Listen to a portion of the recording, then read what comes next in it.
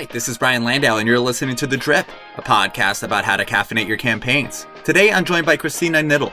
Christina heads PR and communications for WalkMe, and she's responsible for driving awareness for the company and the digital adoption platform category that it pioneered. Prior to WalkMe, she spent more than 2 decades leading communications initiatives for public and private technology companies in the areas of data management, networking infrastructure, CRM, ERP, and internet security. Her experience creating and executing communication strategies across PR, executive comms, internal comms, analyst relations, and social media have changed brand perception, increased media exposure, and achieved marketing objectives for more than a dozen companies. Christina holds a Bachelor of Business Administration degree from Western Michigan University and an MBA from the Keller Graduate School of Management. Christina, thanks so much for being with me today. I really appreciate it. It's great to be here, Brian. Thanks for having me. So for those that aren't familiar, what is WalkMe? So WalkMe's got I love telling this story because it's one of those relatable human stories that every one of us, I think, can relate to. So our technology was founded about 10 years ago, and one of the co-founders, basically his mother was calling him to try to figure out her online banking situation. And after he solved it, she'd call back, well, what about this? She called back, what about this? And so it planted the idea about creating a technology that guides people through things like online banking. So essentially, WalkMe is a technology that sits on top of any application and guides users through how to use that application. And through its analytics, it's able to pinpoint where users struggle the most, if users are effectively using the application, and what kind of ROI organizations are realizing with their technology investments. So it's branched, not just online banking. You can use it on top of your Workday, your Salesforce, SAP Concur, dozens and dozens of applications that enterprise employees use every day. And then WalkMe can also be used on customer-facing applications. And through the pandemic and what I'm calling the Great Acceptance, which is the inverse of the Great Resignation, it has become a pivotal in onboarding new employees to organizations in today's hybrid workforce. Something that you're passionate about as a communicator is employee advocacy. Can you define what that means to you and why you think this matters more than ever?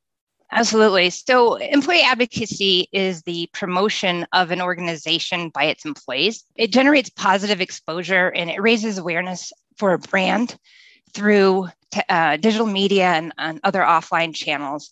It recommends a company's products or services to a friend or family member. So that's my general understanding of employee advocacy. And I think that is the overall general understanding of what it is. Why it doesn't matter now. Brand reputation is incredibly important today.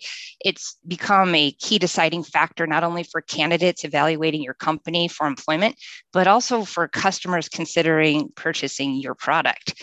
And nothing drives up a brand's reputation like happy employees. There's an authenticity attached to it that no advertising can pay for. The power of social reach is when employees advocate for your company. In fact, one social platform called Everyone Social has said that the reach for employee advocacy can be 561% more than a company just posting their own posts on social media. So by tapping into the collective trust and amplification power of employees, brands can generate a broader awareness. They can amplify their marketing campaigns. They can build their reputation via trusted voices in the market, and that's your employees. How do you measure something like employee advocacy? You mentioned social reach, and you have 1,000 employees sharing something on LinkedIn. I think that can be hard to measure, but some of the most impactful employee advocacy might be happening offline. How do you think about all these pieces together and showing measurement and ROI on something like this? Yeah, well, you have the quantitative measurement and you've got the qualitative. Quantitative, I hate to say it, but with so many technologies and platforms today, it's quite easy. There are many technologies that can measure impressions and engagement of employee shared posts. There are advocacy tools on the market called, some of them are Octopost, Bamboo, GagaLamp, Social Chorus. There are these technologies that you can definitely measure the impressions, engagement, like I just mentioned. And then there's the qualitative side. And there are a lot of studies that have pointed to employee retention being one of the valuable outputs of employee advocacy. It enables employees to have a voice about your company. helps them amplify their own voices and build their own brands. So employee retention is a qualitative metric that it's hard to measure qualitative, but it does show that employees who advocate for their companies, they tend to stay with their companies longer. So LinkedIn is a really interesting channel. Every employee has a LinkedIn profile, and many of us actively talk about our jobs on that platform. I think this is what you're talking about as a main use case for sort of digital amplification and employee advocacy. But what's the balance in asking your colleagues to actively support the company on a personal social media account? And how do you message that internally? Because my LinkedIn account is my account. I fully agree. When I first heard about this many years ago, I don't want to date myself, but probably 6+ years ago, I just say that when I first heard about the advent of employee advocacy, I thought, well, that's my personal account. But first of all, nobody tells employees to share posts. Employee advocacy tools are there for employees to opt in. It makes it easier for employees to share content. And when you think about employee base, you think about different departments. There's recruiting, there's marketing, there are the engineers, there's sales. So every employee has a different motivation or a different purview into social media. For instance, on the HR side, people would want to post their job openings that they're recruiting for.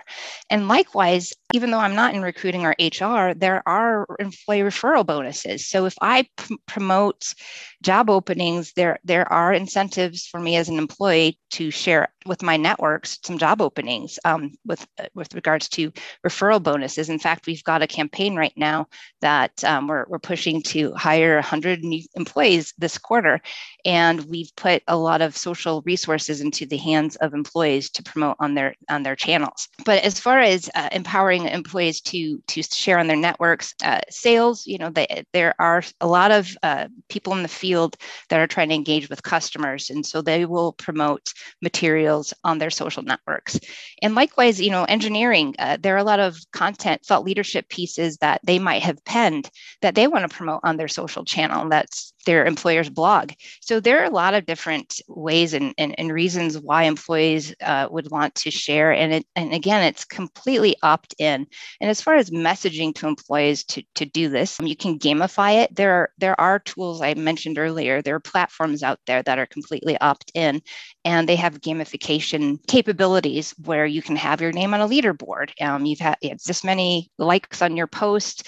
There are a lot of low-hanging fruit types of ways to incentivize employees to do it. And again, it's 100% opt-in. I've talked to many companies. One company had a 50% opt-in rate for their social media tool, which I think is amazing. But and some companies have their CEO doing it as well. So it really depends on the culture of the company and just the employees' penchant for sharing on social media. So that's those are important ingredients to consider.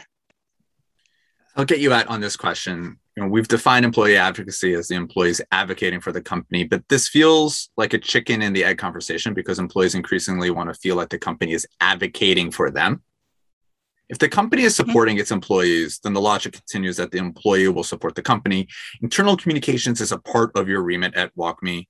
Can you point to a few strategies and content formats that have been proven to best engage your employees?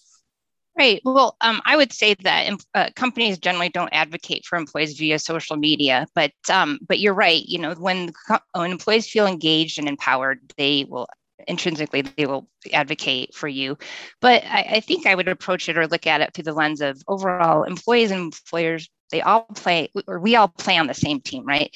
We're committed to a common goal. So making it easier for employees to raise their hands on social media to promote their company, whether, like I said, it's a webinar that we're trying to recruit registrations for, or promoting an award, or hey, I like free lunch Fridays. I had lamb kebabs.